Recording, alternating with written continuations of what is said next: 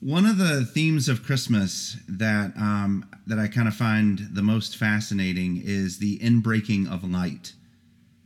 Before the widespread availability, this is especially a theme in America, by the way, but before the widespread availability of electricity, there is record that actually among the Dutch communities and some others that there were extra candles that were lit and they were placed throughout the homes during the Christmas season. They were placed in the windows and on the trees and other places throughout the home in order to celebrate the Christ, heaven's true light, who was born into this dim and dark world. Well, today it's estimated that 150 million strands of lights are sold each year. That 80 million homes are going to string up lights in this country in order to cast light into this world. And that addition of all of those lights adds to a modest 6% energy increase in this country every single December, which gets a few of the South Pole elves like AOC and Ed Markey a little bit frustrated, and they go to Twitter and TikTok to bemoan that. But while the symbolism behind the addition of light has faded away from many in this nation, meaning that Jesus Christ is the light who came into the world, even though that symbolism has faded, the original Christmas morning was, in fact, a celebration of light. In fact, the biblical message is that light has come into this darkened world. For instance, on that night, in the night sky, a massive ball of peculiar star celestial light was hanging royally, guiding the wise men to meet the child. In a nearby field, the shepherds witnessed the sky exploding with the glory of God as the angels broke in and announced the birth of the Christ. But by far the most important and the most theologically rich instance of light, peculiar light, external light invading the world on that Christmas morning was the humble child lying in a manger. The light of the world had been born in human flesh, and the darkness was finally and forever put on notice. Light came down into this dark world at the birth of Jesus Christ, but the story did not begin that way. You see, in order for the story to have climaxed with Christ, it must have actually begun quite differently.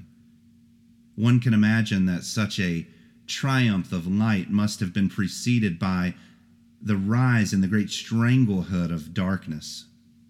As bright as the events of the first Christmas morning must have been, as radiant as the birth of heaven's King must have been, the lead up to it all was actually bleak and dank and filled with the thickest sort of darkness. The prophecy foretelling all of these events was given in Isaiah 700 years before that first Christmas morning, when the people were living in the throes of the darkest night. Now, today we will explore how all of this transpired and how it was that light finally broke into this dark world. But as we begin this morning, let us pray. Let us pray that the Lord would use his words to encourage us, to teach us a little bit of the context that's going on in the book of Isaiah, and to remind us what this season is all about. So let's pray. Lord Jesus, you are the light of the world. You are the reason 2,000 years later that we gather. You're the reason that we have any insight whatsoever into God. Lord, in our sin and in our failure and in our immorality, we were born into the kingdom of darkness. We were born dead, spiritually stillborn, incapable of sight, incapable of anything other than blindness and darkness. And yet, because of you, Lord, you have brought light back into the world. You have brought light to our souls and to our eyes. You have revealed things to us that we would have never been able to see without you. And Lord, I pray as we consider the prophecy that really gave people hope, gave them something to cling to for the next 600-700 years as they waited for your birth. Lord, I pray that we who are on the other side of your birth, we're not waiting for your birth now, we're celebrating your birth. Lord, I pray that we would celebrate it with all of our hearts, that the light of the Christmas season would fill our hearts to the point to where we would be full. As Matt prayed earlier, the whole world knows that it's Christmas. And in America, at least, there's some vague understanding that Christmas has to do with Jesus, even if it's been replaced with lights and trees and presents and a fat man in a red suit and everything else that's counterfeited Christ. But Lord, I pray that they would see Christ in us. They would see heaven's light shining through those of us who've been ransomed and paid for by Jesus Christ. Lord, I pray that with all my heart. And I pray that in Jesus' name. Amen. So if you'll remember last week, as we're talking about light invading the world, and as we're talking about the darkness that was the backdrop of this prophecy, Isaiah has just given the shocking word to the wicked King Ahaz about the downfall of Israel and Syria. And as we saw last week, this nation Israel comprises the 10 northern tribes. They lived in the northern kingdom, and they were the people who traced their lineage back to the patriarch David, or Jacob. They were the people who were once united under King Saul and under King David and under King Solomon in a united empire with the southern kingdom. And they're a nation that God covenanted to love when he brought them out of Egypt. But under Ahaz, both the northern and the southern nation was at an all-time low. And in just 3 short years, Assyria was going to come in and utterly destroy Israel and Syria because of their long-standing covenantal unfaithfulness. But perhaps the most shocking part about this prophecy is that the same thing was going to happen to Judah. You see, Judah was the southern nation. They were the nation that comprised the remaining 2 tribes of the 12 tribes of Israel. 10 were in the north, 2 were in the south. And it was Judah to whom some of the most incredible promises of God were ever uttered. They were the ruling tribe. They were going to be the tribe of the Davidic kings. They were going to be, in 1 Samuel 7, it says that they would always have someone sitting on the throne, always. They would be the tribe from which everyone expected that the Messiah would come. In Micah 5:2, it says, "O Bethlehem, you're least among the tribes of Judah, but yet from you will come a ruler." Everyone expected that the tribe of Judah would be where the Messiah would come. But because of Ahaz's foolishness, Judah was experiencing great suffering. Because of Judah herself, her refusal to repent, and because of her great crimes against God, the Lord promised that all of these things in this prophecy were going to happen to them as well. Assyria was going to come in and wreck them. And while they would be spared in some sense in the fact that Jerusalem would not be overtaken, they would experience great pains and sufferings. At first, Assyria would come in and strap them with a financial burden that was both heavy-handed and crippling. They would steal much of the sacred items from their temple, if not albeit given to them by the wicked kings. And they would eventually attack their cities one by one, leaving only Jerusalem, which, as we read later on in the book of Kings, is an actual miracle by God. But in the meantime, before this 3-year prophecy comes to pass, in the meantime, in the 3 years leading up to it, the response to Isaiah's prophecy among the people of Judah was much like our own day. It was much like the response to the election. In fact, it was quite divided. See, on the one hand, there were those who believed the words of Isaiah, who trusted in the holiness of God, even in the darkness of their circumstances. That was the people who were called the remnant. If you read about it in Isaiah, when you hear the word remnant, those are the people who believed the prophecies of Isaiah and who were looking forward to the coming of Christ. But there were those who, in their panic and in their dread over Assyria, did not believe. These were the people who treated Isaiah's words like a conspiracy theory. It says that even in the text. They treated this like the ravings of a far-right delusionist. And as we know that because in Isaiah chapter 8, verses 11 through 12, Isaiah actually tells us this. So for a moment, before we consider Isaiah 9, which is the key text that we're going to be considering is the text that we read just a moment ago. I want us to look at what goes into all of this, the response that the people were having, because that's going to teach us a lot about why the darkness actually existed in the land. And that begins in Isaiah 8:11 through 12.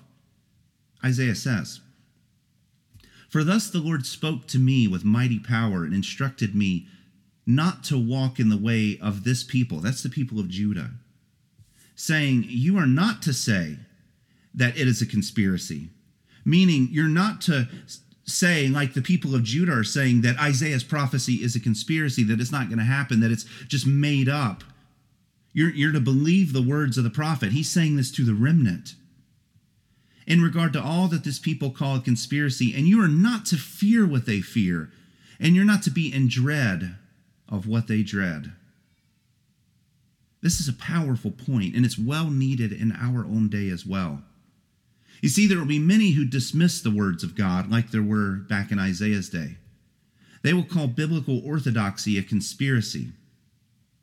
They will call truth outdated, irrelevant, or repressive. They will scoff at the harsh words that are found in the Word of God, and they will reject it because their enlightened consciences can no longer stomach it.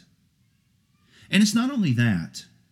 They will laugh and they will mock and they will shame anyone else who believes these words are true as well. This is what was going on in Isaiah's day, and it's what's going on in our day as well. You see, Isaiah had shared a message from God, but because that message was too hard for them, because it was too awful for the people to bear, they rejected it. And they looked for truth in other less truthful places. Much like a person who refuses to accept a terminal diagnosis, Judah was living in a sort of denial that left her clinging to her own delusions. And more than anything, those delusions were not bringing peace and hope and joy. Those delusions were bringing fear and misery and hopelessness. The same can be said for us as well. Truth cannot be found outside of God. Truth cannot be found outside of the Word of God. What you find when you depart from Him and when you depart from His Word is not peace, is not hope, it's not joy, it's nothing more than a delusion that will rob you. You may find a rosier picture of reality filled with flowery placations and niceties, but you won't find truth and you won't find peace. You may find the exact right crutch that will prop up your wounded soul, but you will not find joy. You may find the very thing that your ears would rather hear rather than the truth, but you will not find truth, which will leave you in the exact same boat as Judah, clinging to white-knuckled fantasies. And because your soul, because my soul, because all of our souls at their deepest level craves the truth of God, our souls will not be satisfied with anything less than the truth of God. Any reality, any truth, any claim, any point that perverts or contradicts from the truth of the Word of God will not only leave us living in error, but it will ultimately leave us living in misery. Let me say it this way. Following God is hard, but it's full of joy. That's the way He designed it. While following the world and your flesh or the devil may seem easier in the moment, but eventually you will end up in a bed of shame and guilt and misery. Think about the original first couple in the Garden of Eden. Following the Lord had some difficulty about it. They couldn't eat from one of the trees of the garden, but it brought about joy and life and flourishing.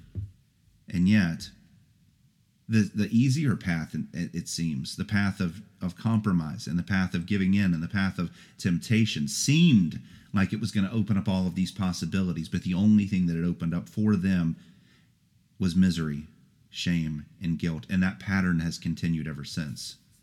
When we depart from the Word of God, when we depart from truth, we introduce misery into our lives. You were not meant to be satisfied by such small things.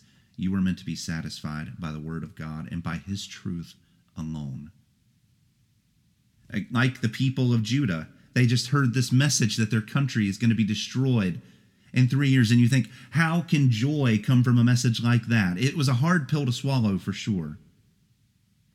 It certainly was for these men and women of Judah, but it would have been infinitely better for them to believe the truth of God and to repent and to cling to God than to go on believing their lies and their fantasies that they were deceiving themselves with. I guess what I'm getting at in all of this is that pain is not the enemy of our pleasure, that trial is not the kryptonite to our joy, that we can have pleasure and joy in the world, even in the toughest seasons and in the most difficult circumstances that we've ever walked through, so long as we have God and so long as we cling fast to his word. We can walk through anything with God.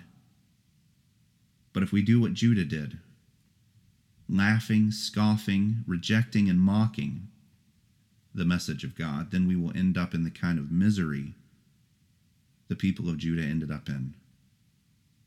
His word was given to be obeyed.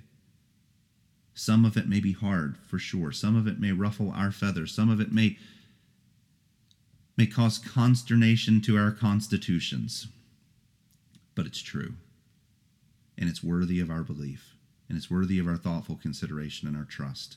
His word is the cord of nourishment that feeds us. It's the anchor that connects us to the rock of ages. To dismiss his word is to willingly cut ourselves off from life.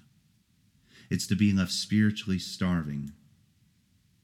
It's no longer to be anchored to the rock, but it's to be adrift in a sea of dread and gloom with nothing left to hold on to. This is where the people of Judah are, walking deeper and deeper into their own self-imposed darkness, miles away from the light of truth, which is shared bluntly and honestly in verses 9 and 10 of chapter 8. Isaiah says this, "Be broken, O peoples, and be shattered, and give ear all remote places of the earth. Gird yourself, yet be shattered. Gird yourself." That means armor up, yet be shattered. Devise a plan, and it will be thwarted. State a proposal, it will not stand, for God is with us. Isaiah is telling them, God has determined this thing is going to come about, and you will certainly be shattered by the Assyrian Empire. Because of your faithlessness, because of your rebellion against the Lord. Believe this message. God himself is most certainly with us, and he is not abandoning us even now while he is punishing us. Believe that message before anything worse happens to you. But instead of repenting, instead of finding that peculiar comfort that is available to them in God's hard message, they frantically scramble to find a way out of it, to avoid God's punishment. But their attempts were futile. God says, gird yourself, put on armor, get your weapons ready. You will be shattered nonetheless. Make a plan, submit your proposal, sit down with all of your generals and draw up the most incredible strategy imaginable. All of it is going to fail. You will not stand. Stop wasting your time, Judah, looking for a way out, and start embracing the God that you've offended. That is really the only way out of this, to accept the punishment. Turn to God and eagerly await for his Son who is going to come and rescue us. The only alternative is to keep on in misery, trying to do it in their own way, which is going to bring failure upon failure and pain upon pain. Isaiah continues in verse 14 through 15 of chapter 8. He says, "But to the house of Israel," the houses, that means both the north and the south. That means Isaiah is talking about both Judah and Israel, the entire collection of the 12 tribes. To them, God is going to wield Assyria as a stone to strike, and a rock to stumble over, and a snare and a trap for the inhabitants of Jerusalem. Verse 15 says, "Many will stumble over them. Then they will fall, and then they will be broken, and they will even be snared, and they will be caught." Notice how God is going to use Assyria, that mighty and that powerful army. He's going to use them as an offensive weapon. He's going to hurl them at his people, and they will strike as they are inclined to do. But what I find fascinating about this passage because that's not very controversial. If an army comes in to attack you, they are going to attack. So God is using the Assyrians as an offensive agent against his own people. But notice the way that God is going to use Judah in this battle. He's not only going to cause Assyria to strike Judah, he's going to render Judah incapable of defending themselves. You see, in any battle that's ever fought, even among such unmatched opponents as these, both sides is going to do some measure of striking. In sports, for instance, both teams compete against each other. In football, for example, you could have the most unmatched teams imaginable. The last place team playing against the first place team, but usually both of them are going to score some points. It might be a thoroughly lopsided blowout sort of win, but the losing team usually gets a few points. They usually get a first down or two. They usually move the ball forward at least inches. They strike in some level. In basketball, this is even more clear. I cannot remember a game in the history of basketball. I'm sure there's maybe one or two, but I can't remember of one where one team scored 0 points and where the other team scored, 150 or whatever else. I can't remember a single basketball game where a single point wasn't scored. Even in the most extreme blowouts, both teams usually end up scoring. The same is true in war. One army may decimate another army, but I don't know that there's been a serious battle in history where someone on both sides did not give their own life, because both sides of the battle strikes. But in this battle, God is saying that Assyria will strike, which is normal, but they're saying that Judah will not strike back. Judah will stumble. Like a blind man attempting to run on a rocky mountain path on the side of a cliff, Judah will stumble and fly over the edge, because her foot is not rooted in truth. Her sight has been taken away from her, and like a blind man, she is living in total darkness. Look at how Isaiah concludes chapter 8 as he gives us a picture of how deep this darkness really is. He says, when they, that's the people of Judah, say to you, that's the remnant, they're going to come to you and they're going to try to convince you. They're going to say, consult the mediums and the spiritists who whisper and mutter. Should not a people, this is Isaiah talking now, in anger even, should not a people consult their God? Should they consult the dead on the behalf of the living? Isaiah is telling us how far the people of Judah have actually fallen. Instead of believing the message of Isaiah, instead of trusting their God, turning to him and to believing the prophecy, even as hard as it was, they were turning to mute and dumb and dead idols. They were turning to necromancers and mediums. They were turning to demonically inspired spiritists who were leading them down the road into unquenchable darkness. They were turning everywhere imaginable but to their God. And it did not help them. It was not enlightening them. It was actually darkening them. It was polluting their soul. And as we see again, there's a lesson for us here today. When we turn away from the light of the Word of God, and when we seek truth in idols, the idols of our age, then we don't bring more light into our lives. We actually kill the light. We throw a bucket of cold water onto the flames, but it's even worse for the people of Judah, because God declares this to them. Verse 20, to the law and to the testimony, if they do not speak according to this word, meaning if they go against the word of God and the manifold testimony of the law of God and all of the words of the prophets that have gone before them, it is because they have no dawn. Now, trust me, he's not talking about dish soap here. When he says that they have no dawn, he means that they have no light. And they have no light for two reasons. First, because they keep willingly turning to idols and they keep turning to darkness. They are self-imposing darkness upon their life. They're choosing evil. They're reveling in sin. And because of that, darkness has invaded their life. They can't see. But the second reason, and I would say maybe an even more primary factor, is that God has brought darkness upon his people. He's not only reacting to their sin, he's proactively pulling his light away from them. And we'll see that very clearly in just a moment. He's abandoning them to their darkness. He's leaving them to their own devices. He's condemning them to their own sin and blackness. They had reached a point as a nation when God had totally abandoned them. Isaiah says it outright in verse 17. He says, I, Isaiah, and the remnant, we will wait upon the Lord, who is hiding his face from the house of Jacob. God is hiding his face. It's not just that Judah was just so sinful that they had brought darkness into their life. God is hiding his radiating and shining face from them.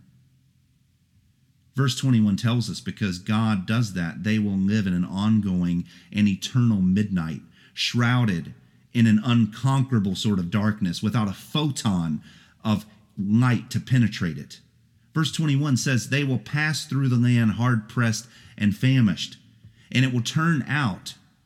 When they are hungry, they will be enraged, and they will curse their king, and they will curse their God as they face upward, meaning as they lay on their back in misery. Then they will look to the earth. They will flip over and beat their face into the soil, and behold distress and darkness, the gloom of anguish, and they will be given away into the darkness. What Isaiah is teaching us here is twofold. First, that human beings were made to live in the light with God, but in our sin, we willingly choose the darkness. That's true for all of us. Romans 3:23 says, for all have sinned and fallen short of the glory of God. That no one is righteous, not even one. We've all chosen to live in the darkness, and that's true for the people of Isaiah's time, and it's true for us. We were made to live in the light of God, but in our sin, we keep on choosing darkness. But, as you can see from this passage, there are some people that God decides to keep in the darkness, meaning that he will not let them escape from the darkness. And he does that by pulling away his face, by turning away from them, by abandoning them, and by leaving them to their own devices. It is these people who will never know God because all of the light needed for them to reach out to him is gone. He's left them groping away in the darkness, lost forever. But that's not the end of the story. You see, when Isaiah says in verse 17, I will wait for the Lord who is hiding his face from the house of Jacob, and I will even look eagerly for him, Isaiah is saying that some will remain in the darkness, but some, like Isaiah, some, like the remnant, will wait for the Lord. Some will eagerly look for him. And as we see in chapter 9, some will find him. Some will find the light. In a similar way as those who can't find the light and remain in darkness. What do I mean?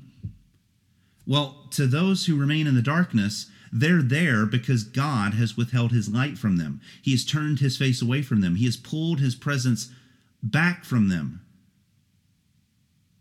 And no matter how hard they reach, they can't find him because he's pulled away his face. Well, in the same sort of way, God has taken an active role in providing light so that those who find the light are not just better at detecting photons, they're not just more spiritual, they're not just better people. Those who find the light of God is because God aids them, because God takes an active role in helping them. The same God who turns away from the wicked is the same God who graciously turns toward his people. And we know that not just because Isaiah is alluding to that here, but because Isaiah is alluding to one of the most beautiful promises of blessing and light that can be found anywhere in the Bible. When Isaiah says that God turned his face away from Jacob, it's clear that he's alluding to a particular text. It's clear that there's a text in the book of Numbers that's forefront in Isaiah's mind. And it's a passage that I want to share with you right now. In Numbers 6:24-26, God does not lay out a method for human beings to find the light. He doesn't lay out a promise for us to be able to find our own self-activated blessings. He doesn't show us a pathway that we can reach out and grab onto the light. No, what he does is he lays out a process by which God will find us. He lays out an expectation of how we will be blessed by God, not through our own self-efforts, but by the effort of God alone. It's one of the greatest blessing passages in the Bible, and it has nothing to do with our effort and our ability and our skill or any of that. We are blessed by the working of God alone. This is what it says.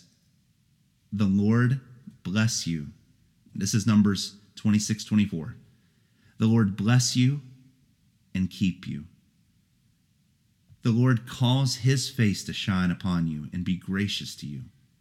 The Lord lift up his face to you and give you peace. Do you see what this means?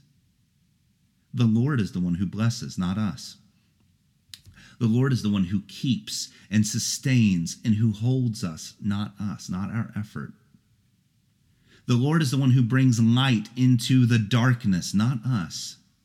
It's not your education. It's not your wokeness. It's not your political affiliations. It's not your self-discovery. It's not counseling sessions or anything else. The Lord is the one who brings life and light and understanding and blessings into this life. And he does this by his power.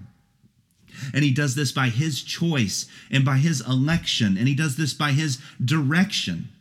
He chooses when and how a person is blessed. He chooses who is blessed. And he chooses the means by which that person is blessed, which is through encountering his radiating face. It means that to be blessed is to encounter the face of God. And what that means is relationship with God. We know that God, being infinite in nature and being, has not so limited his expression to an earthly human face. We know that. We don't anticipate that in heaven we're going to see a face on the Father of God. No one can see God. God is spirit. Those who worship him must worship him in spirit and in truth. We know that. So what does it mean that in order to be blessed, in order to experience the light, in order to experience life, that we have to have God's face shine upon us, to shine on those he loves? Well, it's a way of saying that God's love and affections are aimed at us, pointed at us, poured out onto us, and being given to us. Let me say it this way. It's like a newborn baby staring into the eyes of his mother or father, finding his or her identity in that stare. It's being sustained and being held and being built up in that state of relational intimacy. It's having joy poured out onto him through that stare. And it's similar to the way that God looks at us. We are totally dependent, like an infant child looking at our mother. We are totally dependent upon God. We're fragile, we're broken, we're needy, and he is the one who holds us and keeps us and blesses us in his stare. And how does he do that? By graciously bringing us into his presence, by revealing himself to us, by opening our eyes and allowing his light to shine in us so that we can see, and so that we can know him, and so that we can enjoy him forever. I'll give you an example in my family.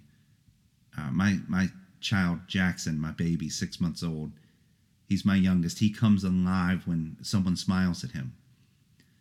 He can be sitting there in the most pouty or grumpy mood, but if someone looks at him and shines their face on him, his body jerks with energy, his little toes wiggle, his fingers clench with joy. When I smile at him, and when I let him see my face aimed at him in love, his little plump face bends into the most beautiful smile that you've ever seen.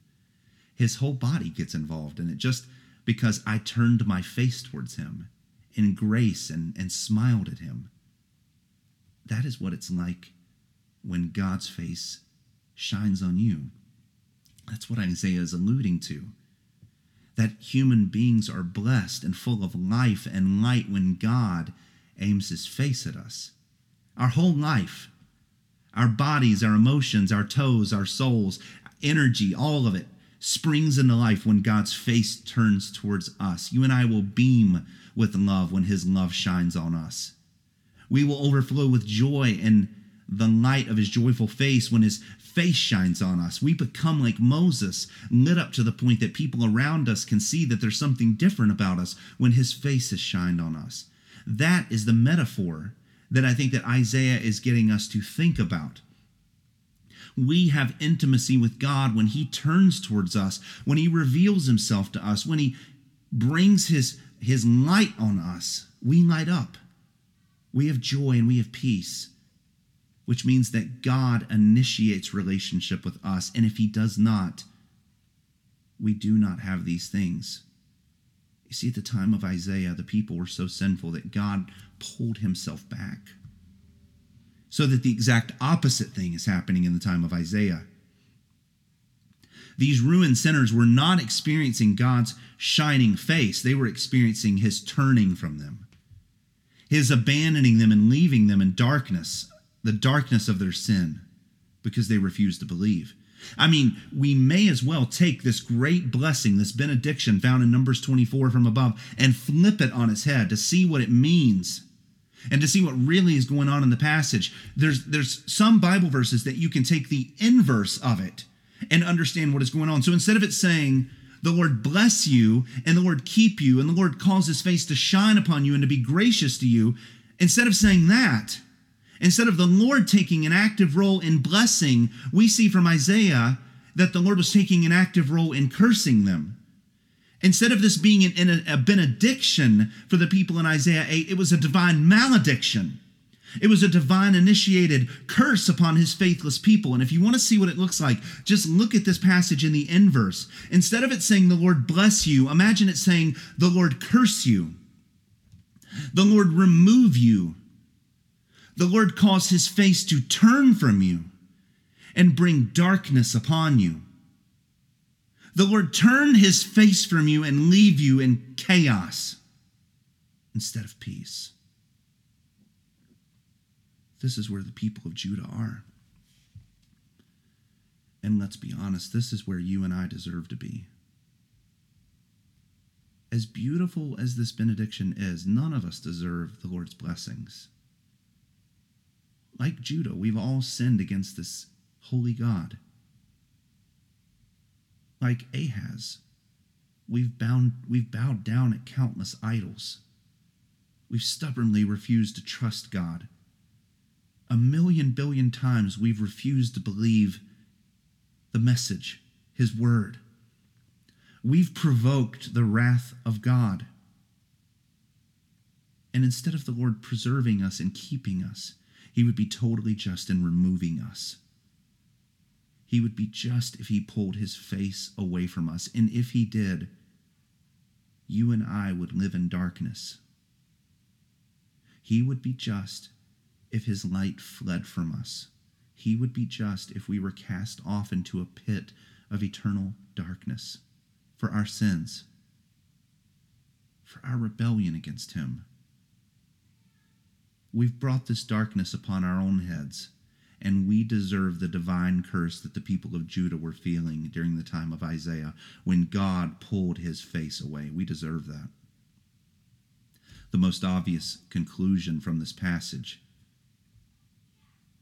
is that the people of Judah and all of us deserve to live in a land of darkness with no way out, no way of escape, which of course begs the question, what is God going to do? Because if that's what you and I deserve, then how would we ever be saved? Will God, that's the question, abandon all of us in humanity to our own darkness? Will he go on hiding his face forever because we deserve to never see the face of God in our sin? Will God go on hiding forever? Or would God do the unthinkable? Would God once again turn his face towards his helpless, broken people?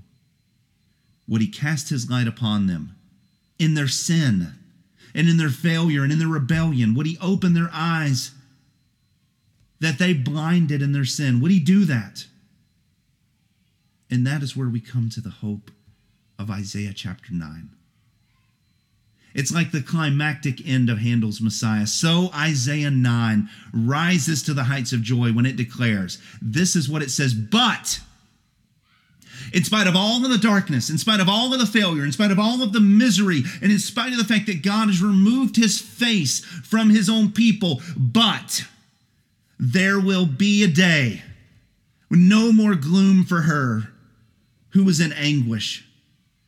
In earlier times, he treated the land of Zebulun and the land of Naphtali with contempt, but later on, meaning in the future, Isaiah is going to prophesy this, he shall make it glorious again by the way of the sea, on the other side of the Jordan, Galilee of the Gentiles. The people who walked in darkness will see a great light.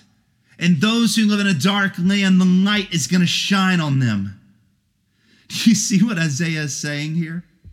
He's saying that God himself is going to intervene, that God himself is going to rescue his bumbling, stumbling, broken people out of the darkness of night. God is going to turn their gloom into joy. God is going to turn their darkness into light. God is going to do this at the birth of his son, Jesus Christ. The people who have been walking in darkness have seen a great light. And when the face of Jesus touched the cold night air on Christmas morning, that is when the shining face of God broke into the darkness. When Mary looked into his eyes, she saw the very face of God. When the shepherds came, they saw the radiance and the beauty of heaven's sun. When the Magi from the east followed the star, they saw something brighter in the face of baby Jesus than they did in the sky that night that led them to the manger. It was God's light that had broken in. The light had come to this world of darkness. The radiance of God's holy face. The one that we did not deserve. The one that could only bring light and life to men has now appeared in Bethlehem, in a stable of all places, in a manger, in the arms of a virgin mother. Light had broken in so that the people who were walking in perpetual darkness could see. And the significance of this event was not lost on the people who experienced. I want to read you a passage from Luke where Zechariah, this is the father of John the Baptist, he's reflecting upon the words of Isaiah under the Holy Spirit when he says this. And what he says is breathtaking. This is Luke 1, 67 through 79. He says, and the father, Zechariah, was filled with the Holy Spirit, and he prophesied, saying, Blessed be the Lord God of Israel, for he has visited us, and he has accomplished redemption for his people. And he has raised up a horn of salvation for us in the house of David, his servant. As he spoke by the mouth of the holy prophets, he's talking about Isaiah here.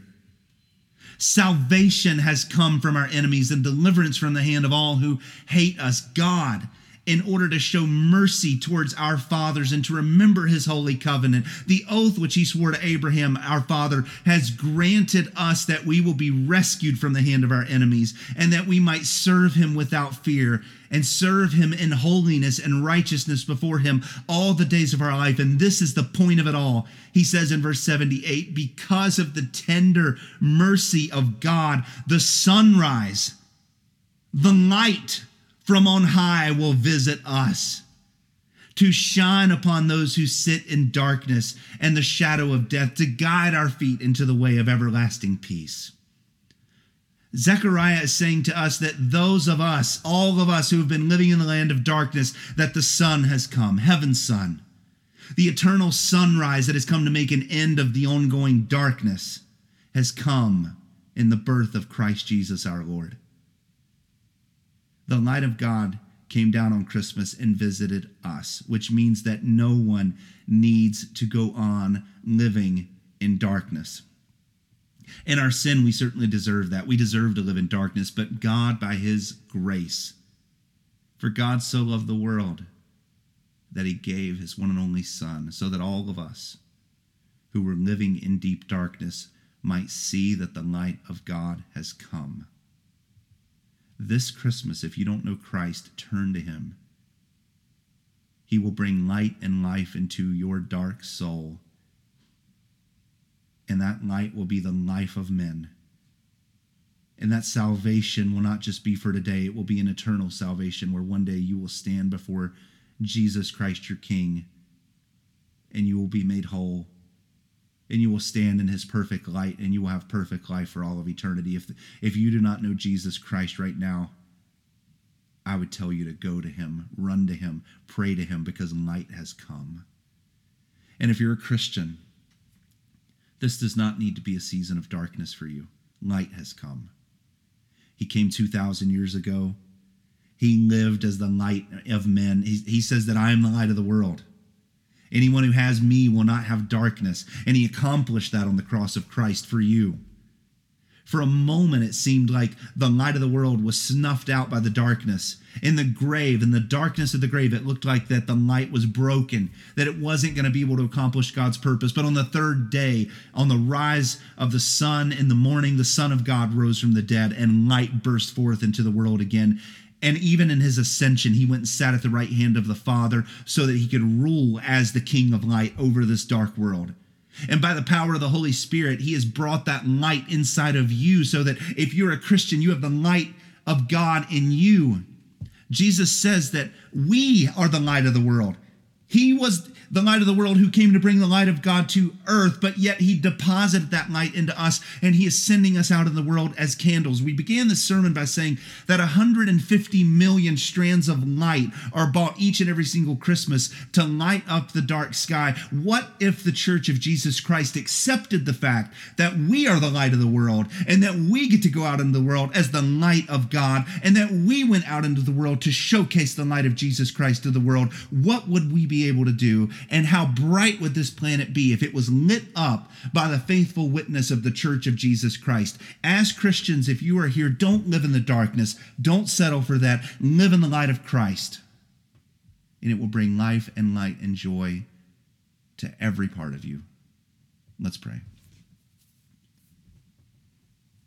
Lord Jesus, thank you so much for the prophecy of Isaiah. That the people who are living in anguish and gloom and darkness have seen the light. And Lord, we on the other side of this have seen the light. We've seen you. And heaven's light has invaded us by the power of your Holy Spirit so that we're no longer blind, and we're no longer broken, and we're no longer wounded. But Lord, because of you, you've healed us. And you filled us with your love and with your light. Lord, I pray